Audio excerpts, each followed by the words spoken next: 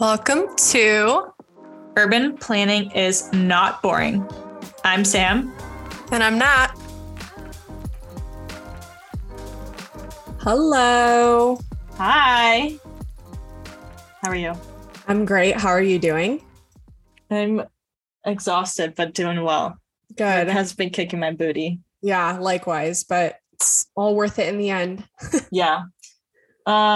So we're going to dive right in because we have a really exciting guest on the podcast today. We have Kristy Kilbourne, who you all might know as Passionate Planning on Instagram. She is a career coach specifically for planners, and we just thought that this would be super helpful because a lot of our audience is younger in the field, in school still, or kind of in the job hunt. And so, Kristy, we would love if you could tell us a little bit about how you ended up in this role, kind of niche role as a planning career coach. Thanks so much, Sam and Nat, for having me on. That is a really great question. So I did work in the public sector in local government as a planner for most of my career up until fairly recently. I moved around from contract to contract initially. That was just the state of the job market when I graduated. And then since I worked in the public sector, there wasn't always the opportunity for me to progress at the timing of when I would have liked to progress. So often that meant I had to go outside of the immediate organization that I was working for in order to seek opportunities to grow as well. And so this sort of over time tended to make me as often the go-to for peer advice. When the people that I worked with were considering changing jobs, they knew that I knew someone, or I had been through an interview process recently, or looked for advice or that type of thing. I was also very active in volunteering in the planning profession. So in addition to working in a few different workplaces, and volunteering, I was able to grow a pretty big network over my time as well. So I would sometimes be asked to introduce people to other people, or when I heard what some of my colleagues were interested in, or some of the students that were working in my organization, when I heard what their interests were, I was like, oh, you should really talk to this person. As well. And so also just lots of planners or aspiring planners would, for whatever reason, reach out to me on LinkedIn for coffee chats or for support. I'm very much a yes person. And so I would always say, yeah, no problem. Let's chat. And just looking at my own career, I was always really blessed with having great managers along the way. And this is something that I only realized later on that most people don't actually have that same experience. My managers always took the time to explain things to me, to give me guidance and support. They challenged me as well. They gave me a lot of responsibility, but they also let me make some mistakes and learn along the way. And one manager in particular told me in a performance review one time, because I was sort of feeling a bit stuck with where I was at the moment. I'm like, okay, what is like one thing I could do that would make like the biggest impact, like something I could work on, that type of thing. And she said, definitely the biggest thing you could do. And at the time I was taking some management training for non-managers. So it was part of that process. And at the time, she said the biggest impact that she thought I could have would be through mentoring others. And I think she thought, she meant in the workplace there. But when I get feedback, I tend to like to go all in. So that sort of gave me the permission to go ahead I had always looked for professional development support, and there weren't any career coaches out there. Although shout out to Gigi the planner, who some of you might know, who also does some career coaching work too, because she has been doing that work in that space too. But apart from that, there wasn't too much out there in the planning area. Yeah. And as practitioners, I feel like a lot of the focus for planners is on the practice of planning and less on the people side. So like planning over the planner. As a sidebar, I really like Rick Wilson's work, who's a prof out of Cal Poly Pomona. And has published quite a lot through APA on career development. So I know even in my coaching work, I rely and I refer to a lot of Rick's stuff as well. And fun fact, I'm Canadian, and Dr. Wilson has some roots in Canada as well. He did his undergraduate degree in planning at the University of Waterloo near Toronto, which is where I'm currently studying my PhD in planning as well. But I really feel that happy and well-supported planners can help to create the best outcomes for the communities that they're working in. If you have planners who aren't well-supported or who are unengaged or uninspired in the work that they're doing, or they could just be not in the right roles either. And if that's the case, there are also impacts for the communities in which we're working, and they're not getting the best, our best selves either. So I think our work as planners is important, and the planner is just as important as the planning. So that's just a little bit about my path and how I got to ending up working in career coaching. Through my coaching work, I have been privileged to work with now in the hundreds of planners and aspiring planners from across the US and Canada, as well as a few other places in the world, and all at different stages of their careers. As well as I also do work with planning schools and planning employers, some of the more progressive ones I've worked with. But I do still keep a foot in the practice side of planning. That was really important to me through a little bit of consulting work. I'm still very active in volunteering in the profession, and then through teaching as well. That's amazing. And I really think that what you said earlier, just about how it's so significant that planners have the support and resources, because if we aren't getting support, we're not able to do our jobs to the best of our ability. And so that really resonated with me. And I really appreciate that you said that, and that's your focal point, because I do think it's really important to emphasize that. And, Sam and I are constantly talking on the podcast about, what planning is in terms of career. What do planners do? Who do we work with, and on what level? And so we're kind of hoping that you could essentially touch upon the spectrum of jobs in planning, and hoping that we could just have a conversation about, public sector versus private sector versus nonprofit, if there are other kind of avenues to get into planning that maybe weren't mentioned in those three categories. If you could just kind of touch upon that, and we can have a discussion about that. We'd love to hear from you about that. For sure. And planning is such a broad field. And that's why it can be very difficult to for people to understand what is a planner and what does a planner do as well. So as you mentioned, there are roles for planners in the public sector, in the private sector, as well as that do nonprofit work too. The focus tends to be on traditional capital P planning roles, land use planning, a city planner, doing development review, or a planning consultant representing a developer. Those are the jobs that tend to get the attention. But there is a really huge world beyond that.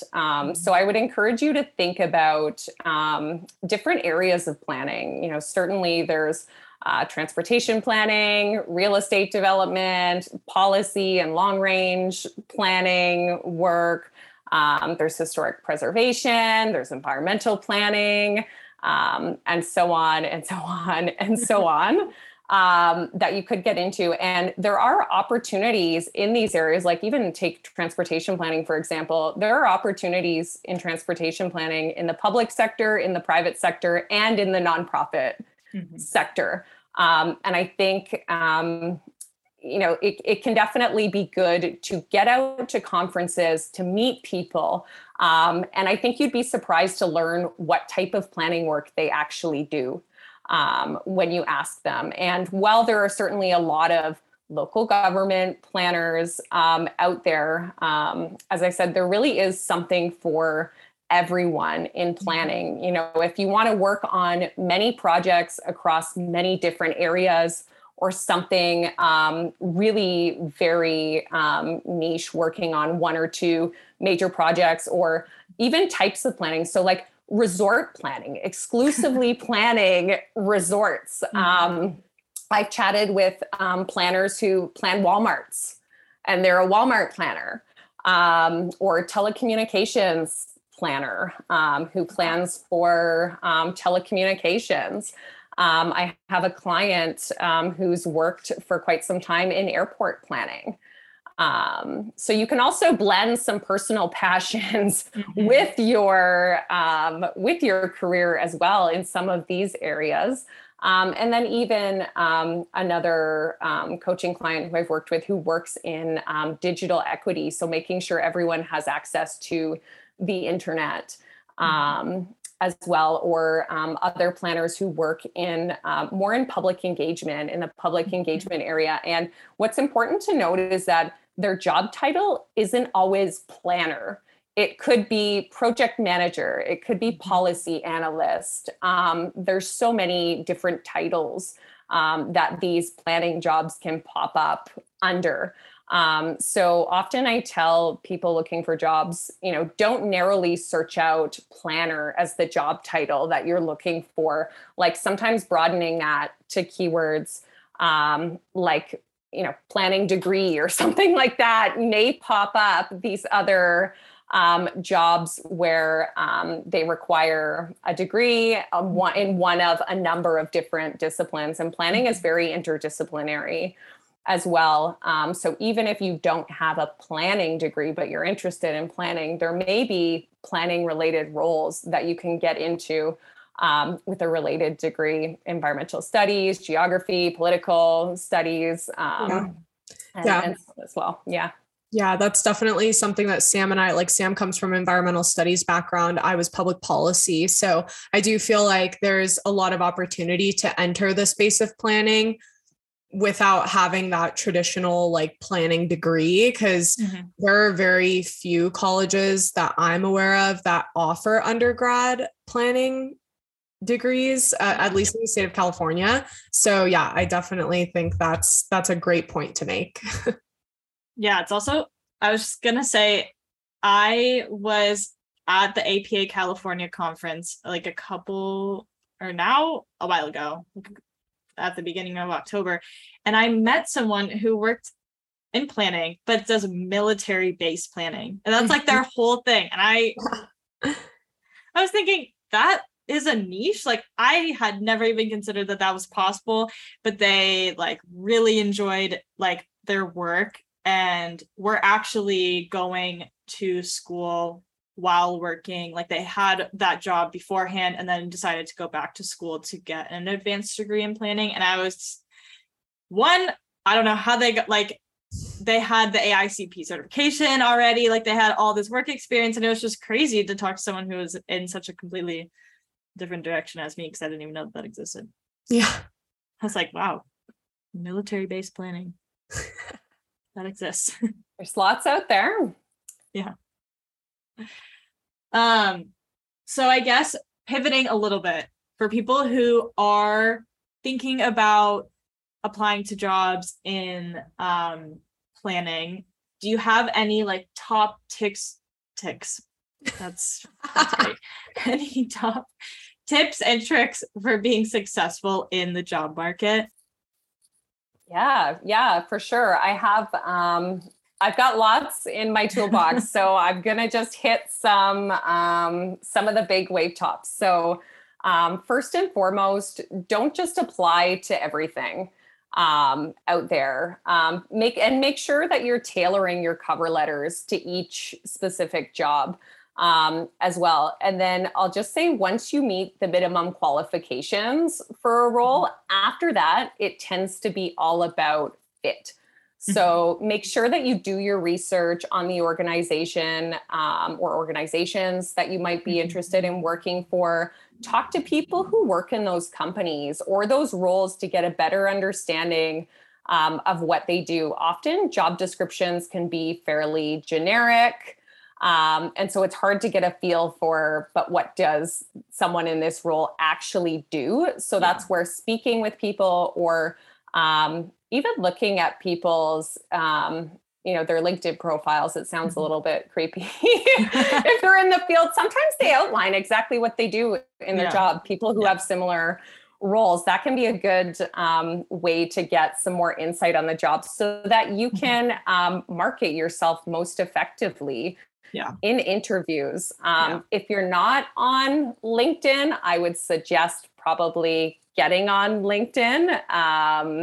I'm not sure how many or how much networking activity is happening over TikTok these days.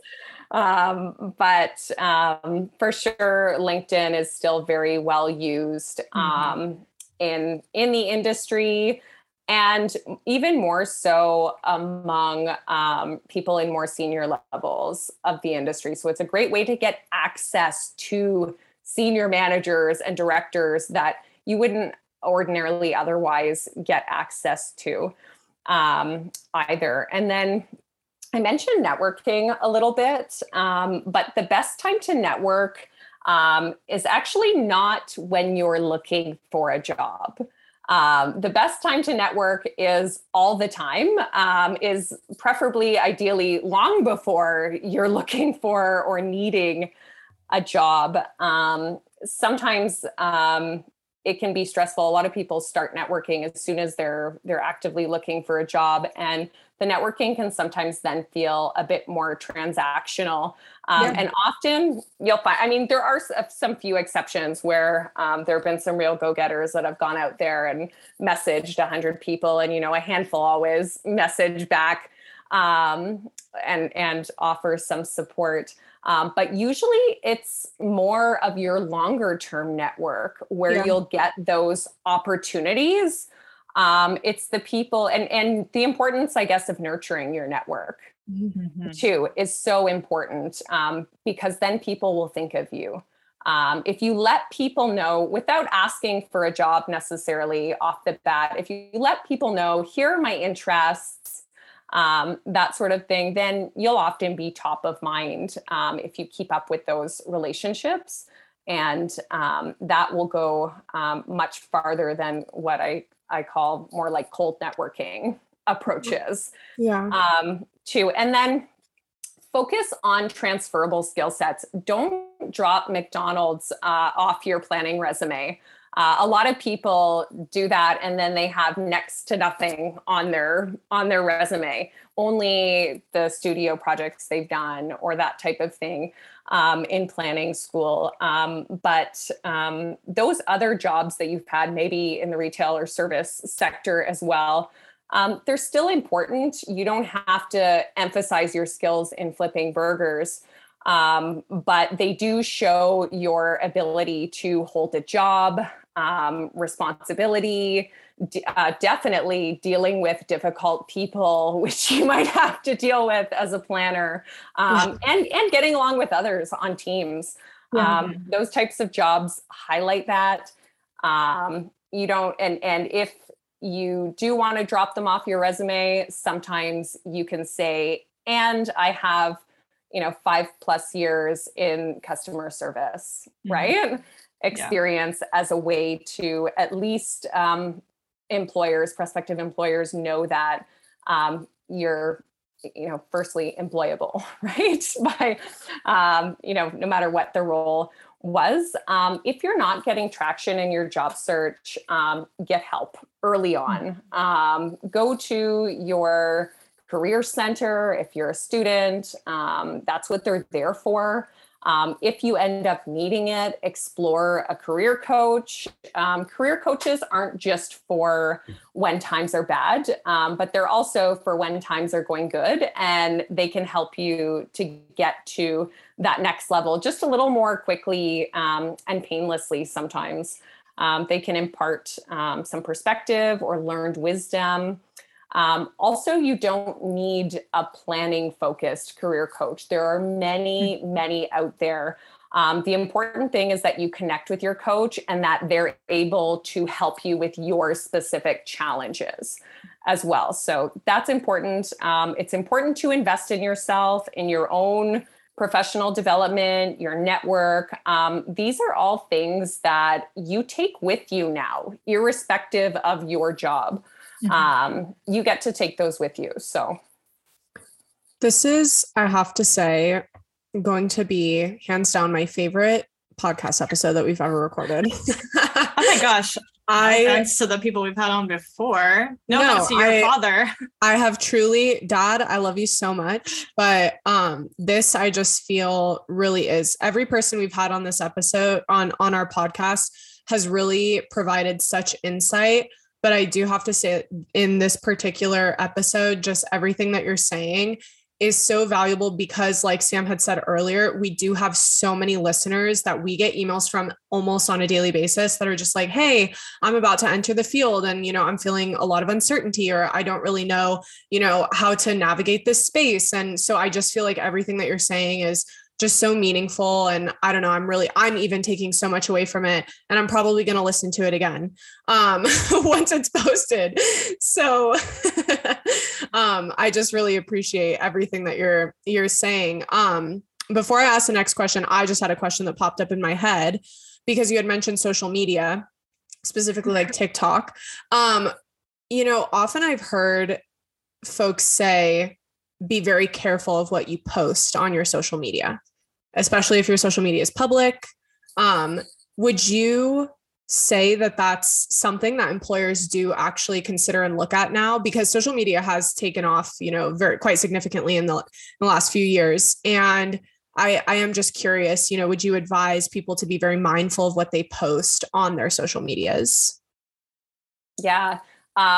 For sure, that is a concern these days. And the number one thing that employers do when they're considering you as a candidate is they Google your name and see what comes up. I'm not on TikTok yet. That could be a huge market for you. Honestly. Yeah, I'm not on TikTok, but I am on LinkedIn. LinkedIn is a much more of a professional crowd type platform. Instagram, I'm also on Instagram, and I love Instagram. It's harder because you don't know what people do in planning, like from a career networking perspective, that sort of thing. But in discussing planning issues or matters, I think people feel a lot more freedom to comment on Instagram because their handle may not be their name or tied to their professional identity as much. Right. So you get some more candid and authentic discussion, or like, here's a challenge that I'm facing, like those types of things. People feel like they can be open about it. Whereas if I'm chatting on LinkedIn, I'm commenting on a post there, then my comments tied to me and the organization that I'm working for. So that's just a side note, but definitely be careful of, or put your settings to private, and be cautious about your relationships, even with your coworkers, and letting them into some of your private social media bubbles. I know there's settings you can also use to filter who sees what posts. So as you move into the professional world, you may want to use tools like that as well, so that your boss doesn't see posts of you partying or not your best self. And not only your boss though, but in planning, it could be residents that are looking you up as the planner. And I'm in the club. The resident just like sees me like in the club. They're like, what's going on? That is something I had never thought of before, honestly. Yeah, that's really not that I'm like scandalous on like Instagram, but I'm just like, oh, someone could like totally just be like, who is this person at this public meeting? Yeah. Well, and even as a planner, for years, we've been monitoring social media around development proposals. There are private residence groups out there that are spreading misinformation and that sort of thing. So even in your planning practice work, it's good to keep tabs on what's happening in social media and what people are saying, not so you can go on there and be like, hey, I'm the planner, and that's not true or whatever, but so that you can start to prepare responses if you need to, or push out accurate information to, as needed. That's great advice. So Sam, are you getting kickback? Okay, you hear that? No, I don't hear it anymore. Okay, now it's gone. All right. Wait, keep talking. Yeah. I don't hear it anymore. So just kind of transitioning back into, landing a job, getting a job, applying. Do you need an advanced degree to work in planning? And this is a complicated question, so we will have a fun discussion about it. But yeah, I think just the overarching question is, do you think that an advanced degree is what's going to get somebody into a position to be an urban planner?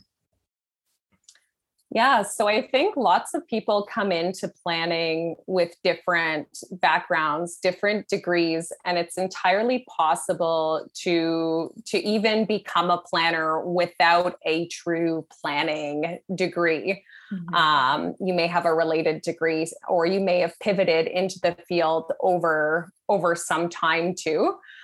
There's certainly value in having a planning degree, whether that's an undergraduate degree or whether that's a graduate level degree as well. It's very much dependent on the type of work that you want to be doing. And really the best thing you can do is look at the job postings for the type of jobs that you're interested in and see what they're requiring. That doesn't always give you the full picture. You may find, as a lot of clients that I've worked with over the years have found, to sometimes they get outcompeted in the job market when you find out who got that job that I interviewed for, or you get the feedback from the interviewer saying, yeah, the person we hired had a graduate degree, so that was the difference, right? Yeah.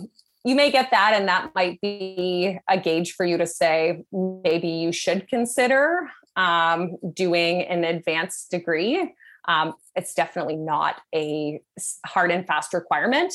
The only other consideration you might want to think of too is for down the line, is that often a lot of entry-level positions don't require a graduate level degree. But then you may reach a point where your growth is halted, because for senior level positions or management positions, they're looking for someone who has an advanced degree. You may want to go straight from an undergraduate degree into a graduate degree, so that no matter what, you'll have the educational requirements, or you can do your undergraduate degree and go right into planning, but keeping in mind that you may have to either take a pause to do a graduate degree or do a graduate degree part-time while you're working as well, before you get to the next, the next more senior opportunity that may require it. Yeah. And I know that Natalie and I have talked about this before on the podcast, but since we kind of both went into our master's program straight out of undergrad, like we are definitely a little bit biased, but I would say just having now gone through most of the program, I would say don't go straight into it unless you're absolutely positive that it is what you want to do, because it is a lot of time and money and stress to kind of go through the program. It's totally possible that like once you're in it, you realize, oh, planning isn't really what I thought it was going to be. Like I kind of didn't realize it was whatever your experiences. So I would just say, unless you're like 100% sure, and a lot of people, you know, in the program that we're in at least did come straight out of undergrad and they were sure like that, or they were pretty sure that that's what they wanted to do. I would say be thoughtful about it before you commit. But also, like we've seen too in our program, there are so many people that have been working in the field and then decided to go get their advanced degree. So like even to what Sam is saying is like, you don't have to make a decision right off the bat as soon as you're done with undergrad that like, okay, now I'm going straight to planning. And even I had my public policy degree and I was working for a planning agency for almost 3 years while I was completing that degree. And so I worked for a planning department, didn't have a planning degree, and it was fine. And they were going to offer me a full-time position before I decided to go to grad school. So I do think that it's completely valid for you to take a break or enter the field before you decide to go back to school, because like Sam said, it's intense and it is very time consuming, quite costly. So I think that's great. Yeah, I can just jump in there too with my own experience, because I had no clue what planning was, even though a lot of my undergraduate degree in environmental studies, almost all the courses retrospectively were tied to planning, but the word planning never actually came up. And so I worked for a year and then I went into an environmental studies program, and they happened to have a planning program in the school just by coincidence as the stream. And I remember speaking with the graduate programs coordinator at the time and saying, I'm not sure whether the planning program is for me or I should stick with just the general master's in environmental studies. And she's like, well, that depends on if you want to be a planner. And she kept saying to me, if you want to be a planner. And I was like, well, can you tell me more? Like, tell me more. Tell me more what does that mean? About what that means so I can decide. And I was so frustrated. And I ended up staying in, I did a first semester in the general master's in environmental studies, but I was working at the same time in municipal sustainability. And my director happened to be a planner, and he involved me in some early days sustainable development guidelines and work. And then it just clicked for me. It's like, oh, this is planning work. And through the built environment, you can actually affect things like sustainable behaviors or addressing climate change or that type of thing. And so then in the second semester, I was able to switch into the planning program. So just, wait until the time is right for you, or if you know that planning is for you, and there will always be that opportunity there as well. Absolutely. Okay. So our next question is kind of like packs a punch, but what are like 3 qualities that you feel are really important that employers are looking for with a new hire? And this could be like specific to planning or just like in general. I feel like either way, it will be really helpful, because I just feel like for a lot of people, the whole like applying for jobs and employer process is very mysterious, and we don't really know a lot about like what goes on behind the scenes. Interestingly, nothing I'm going to say about this is related at all to technical planning skills or planning experience, although experience definitely helps in any shape or form, whether it's an internship or just applied project work too. That's certainly helpful. But I would say the 3 qualities that employers are looking for when they are hiring are number one, just enthusiasm for the job. Not that it's, and this is where a lot of people get it wrong, is not that it's a planning role, but employers these days really want to feel desired and feel like they are the chosen ones. So they want to see what your enthusiasm is for that particular role with that particular organization. Is number one. And sort of leading on that is a growth mindset or attitude that you are willing to work to improve your skills and qualifications as needed. I think a little humility goes a long way. And if you can balance confidence with humility in your interviews, you will be way farther ahead, I think. And then just thirdly, interpersonal skills. So teamwork is so important in school. You get a lot of group work in planning programs. And that's really preparing you for the real world. Planners work with different disciplines. They work with planning peers, but they also work with different disciplines, architects, engineers, different municipal departments or agencies as well, the public. And so your ability, your communication skills, your interpersonal skills, their employers are looking for, can you get along with others, with staff, with clients? They're looking for empathy. Employers don't want troublemakers. So they have enough of that, I think, with politicians or the public or clients that they don't want their employees to be troublemakers or to cause extra burden on management or affect the team dynamics. So they're really looking for team players and people who get along well with others. Yeah, you had mentioned, no, don't be sorry, Sam. You had mentioned initially just like enthusiasm, and more specifically enthusiasm catered towards whatever job you're applying for.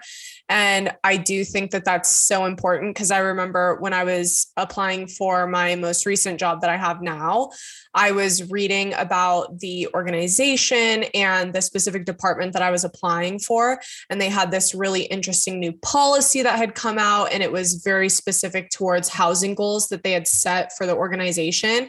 And I remember I had read that. And so in my interview, I was talking to the hiring manager, and I was telling him about how I had just read that they passed this new policy and how amazing it was, and just how significant housing is in the space of planning, because we're currently in a housing crisis in the state of California, and we're actually in a housing crisis pretty much everywhere in the United States. And so I kind of talked about that and just how much I wanted to work for that organization, because they were one of the only organizations I had seen that had a proactive goal to really address the housing crisis. And I remember I was talking to my manager most recently, and they had mentioned that was one thing that really stood out in my interview, was the fact that I did touch upon that, and not only touched upon the fact that I had done research about the organization, but that I personally had taken account of the fact that really did align with my own personal goals and my own desire for what I wanted to do with my job. And so I do think that's such a great piece of advice, and something that I just resonated with what you were saying. And Sam, I don't know if you had something to add. I'm sorry if I interrupted you. No, you're good. I just, Natalie firsthand saw me kind of schmooze up to some of the hiring managers that I had previously applied for jobs for when we were at an event together. And I just slightly different than that, but also still showing enthusiasm. The firm that I currently work for, I had applied for a summer internship, and I went through a few rounds of interviews, and then I ended up not getting the internship. And I was really bummed, because I really wanted this job. Mm-hmm. And I kept in contact with the hiring manager. And I basically, when I thought they would be recruiting for fall, I reached back out and I said hi. I am still working with this agency, but I'm really like, I would really love the opportunity to work with you all in the LA office, blah, blah, blah. And so we had a check-in call where I just kind of brought the hiring manager up to speed on what I had been up to, the projects I'd worked on since I last interviewed. And then when Natalie and I were at this event, the hiring manager actually came up to me and was like, hi, like, so nice to meet you in person, because this was all over Zoom because COVID and everything. And we talked just casually because we were kind of at like a social event. And then like 3 days later, I got an offer for the fall internship. And so I think another thing that I have learned, because I have been rejected from a lot of jobs, but like I've just applied for a lot of, like when I apply, I try to kind of cast a wide net and also reach out to hiring managers and try to get to know them. But it's totally possible that if you don't get a job and you still really want it, like just keep in contact, like kind of how you're saying, like nurture your network. Like I think that my kind of showing that I was still interested, even after I was denied or turned down, was something that really stuck out to this hiring manager and made them definitely feel wanted by me. So I would say that's really important. And I tried to not get too in my head about not getting the job the first time. And I think that's hard too, because often like it's a form of rejection. Like it kind of hits a little. Stings. It stings a little. It hurts. It's like, dang, like why didn't you? Why me? But I do think, just to what you were saying, no sometimes just means not right now. And if you don't stay in contact, you're never going to know if you'll have that opportunity again. So I feel like you should never just take rejection at face value and just say, okay, well, that's it, and there's never going to be another opportunity. I think doing exactly what you did is really important. I just wanted to put in that story because I feel like it could help someone who might also be feeling like a little bit dejected from like not getting a role that you're excited about, but like, you never know. I work with both of the interns that did get hired in the summer, and they are fantastic people and so smart. And I do not feel bad anymore about like not getting the job when I got rejected, because they are both extremely qualified, and I just feel lucky to like be in the space now. So yeah. I don't really know how that story was going to end. Well, I guess it'll be a transition to our next question. Yeah. So Kristy, what kind of last bit of advice would you give to young planners and people early in their career? Just some key takeaways that you would really want to hammer home in this episode. Yeah, and I think that little story that Sam shared is actually a great kicking off point.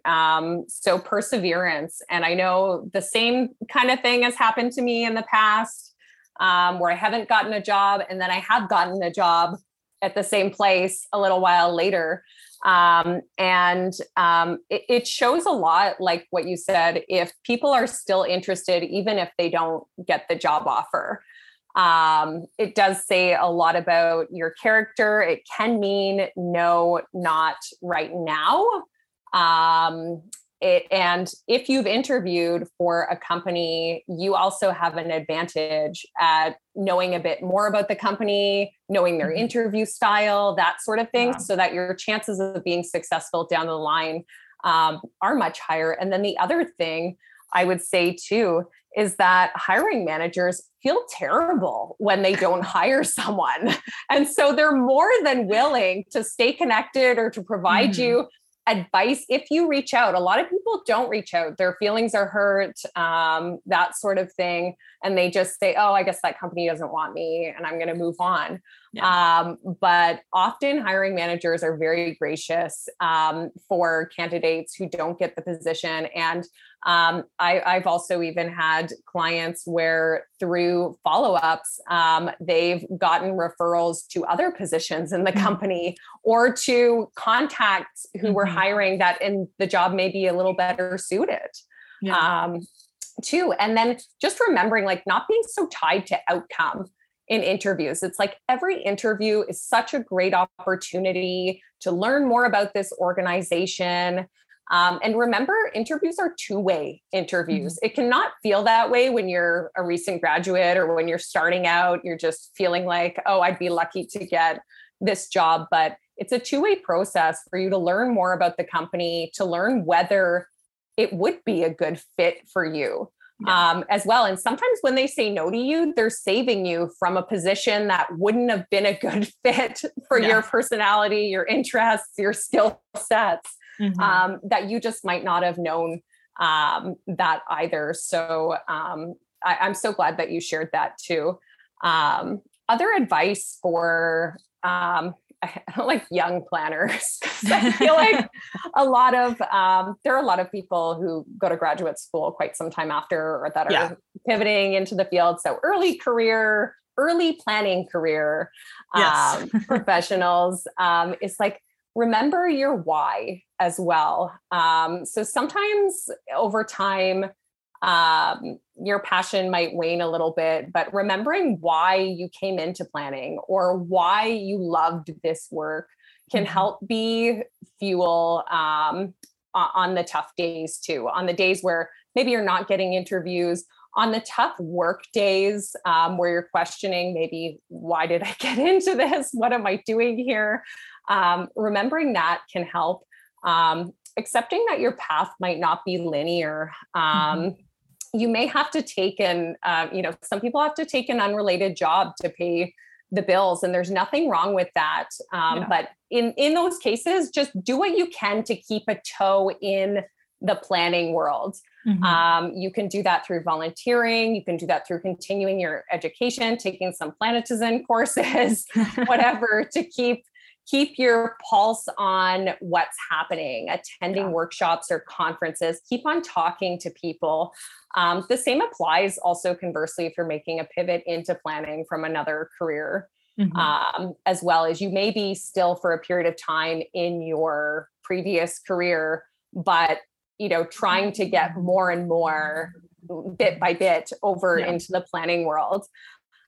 Explore a lot early on in your career. I say that early on in your career, but always be exploring. You should always be keeping your eye out on what kinds of jobs are out there, what kind of interesting people. Maybe my interests have changed over this time. Like, just because you have a certain interest going into school doesn't mean you have to stick with that interest. Often you don't know what you don't know.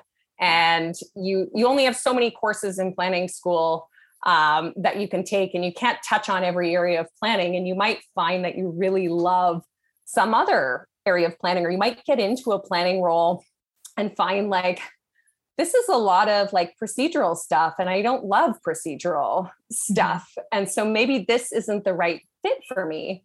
You don't have to write off planning altogether, because as I said before, I do believe firmly that there is something for everyone, and you don't have to leave the profession to find work conditions that are suitable to you.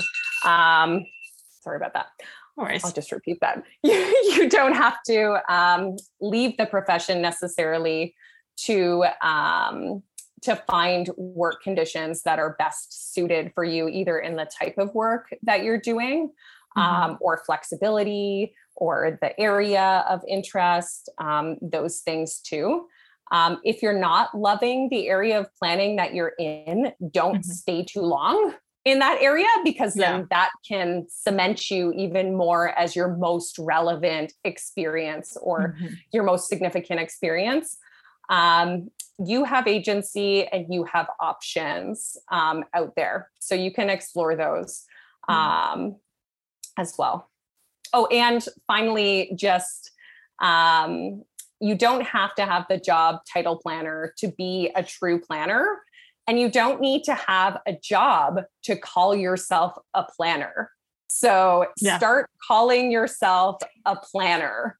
Even if you're a planning student, you're a planner as well. Yeah, I think that's important. I feel like, especially as students, it's easy to feel like, oh, well, we're not there yet. We're not actually planners yet because we're not master of urban planning, whatever. But I do feel like, especially as I've kind of gotten into more like work experience and professional experience, that I am a planner, and I try to own that now. But we have kind of a last question that has kind of come up in like emails that we've gotten and just experiences. So it's a little bit more specific, but what would you advise someone to do who is currently struggling like in their work environment, but really loves like the work and the like mission of the work that they're doing? All right. So if it's I have a couple of different answers for this. If it's a personal struggle with the work environment, like maybe you're having a hard time getting, up to speed or those types of things, you're feeling like you're not as competent in your role. Can you work on your skill sets? Can you get feedback from your manager on, maybe I need some extra training, or who can I shadow or work with that's going to get me up to speed so that I am feeling confident in the work that I'm doing, because I love the work. I want to be in this position. So there's some of that. If you're struggling because your work environment is toxic, or it's not a good gel or a fit for you, but you totally love the work that you're doing, there's a couple of things I would just ask you to reflect on. And I guess firstly, can you shift your perspective in that? Is there anything in there? Often gratitude can really help. That was a really challenging resident, and the outcome could have been a lot worse, but I handled that the best I could in the situation. That sort of thing. Are there things that you can do personally to improve the work environment or to protect yourself, right? Are there boundaries that you can put in place? This might be hard as a newer professional as well, if you don't feel like you have the confidence or the power in your organization to push back or to set boundaries. But boundaries don't have to be like pushy and firm and that sort of thing either.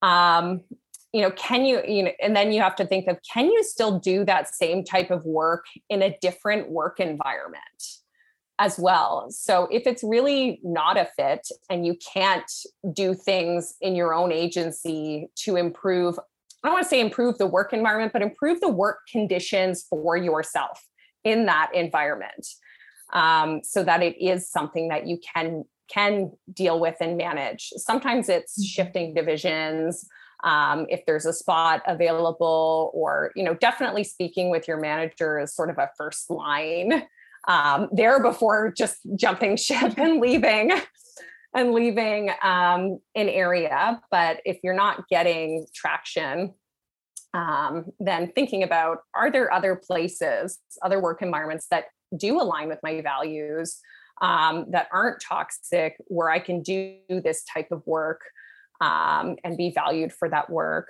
Also asking someone outside of your organization. This is where you can rely on, like, maybe your peers that you went to school with in planning that are now all out there in the planning world working at different companies.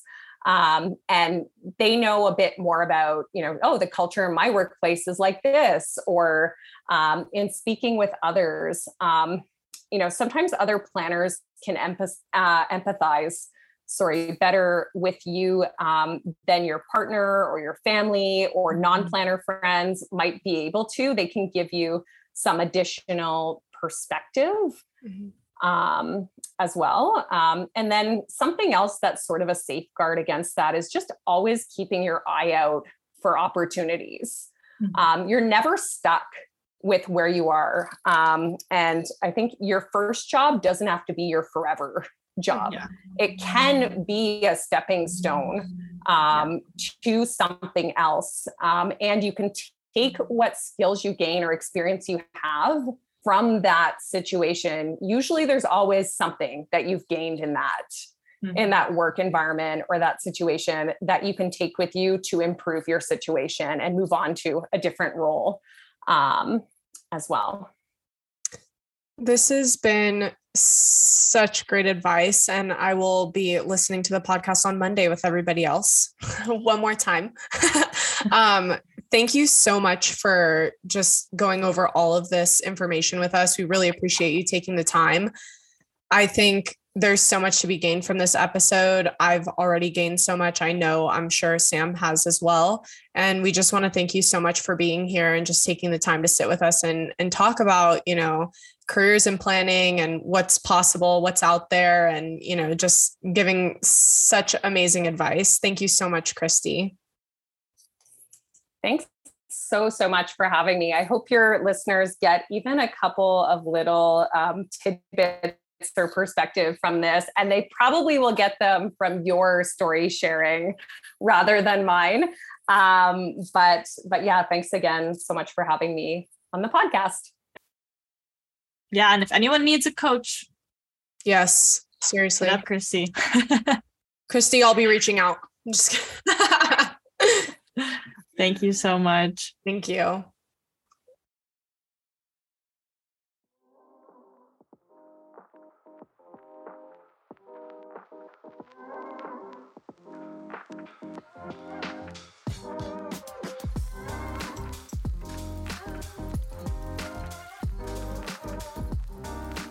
Thank you so much for listening. We really hope that you enjoyed this episode of Urban Planning is Not Boring. If you did, please remember to send us to your friends and follow us wherever you get your podcasts. Remember, guys, urban planning is not boring. No, it is not.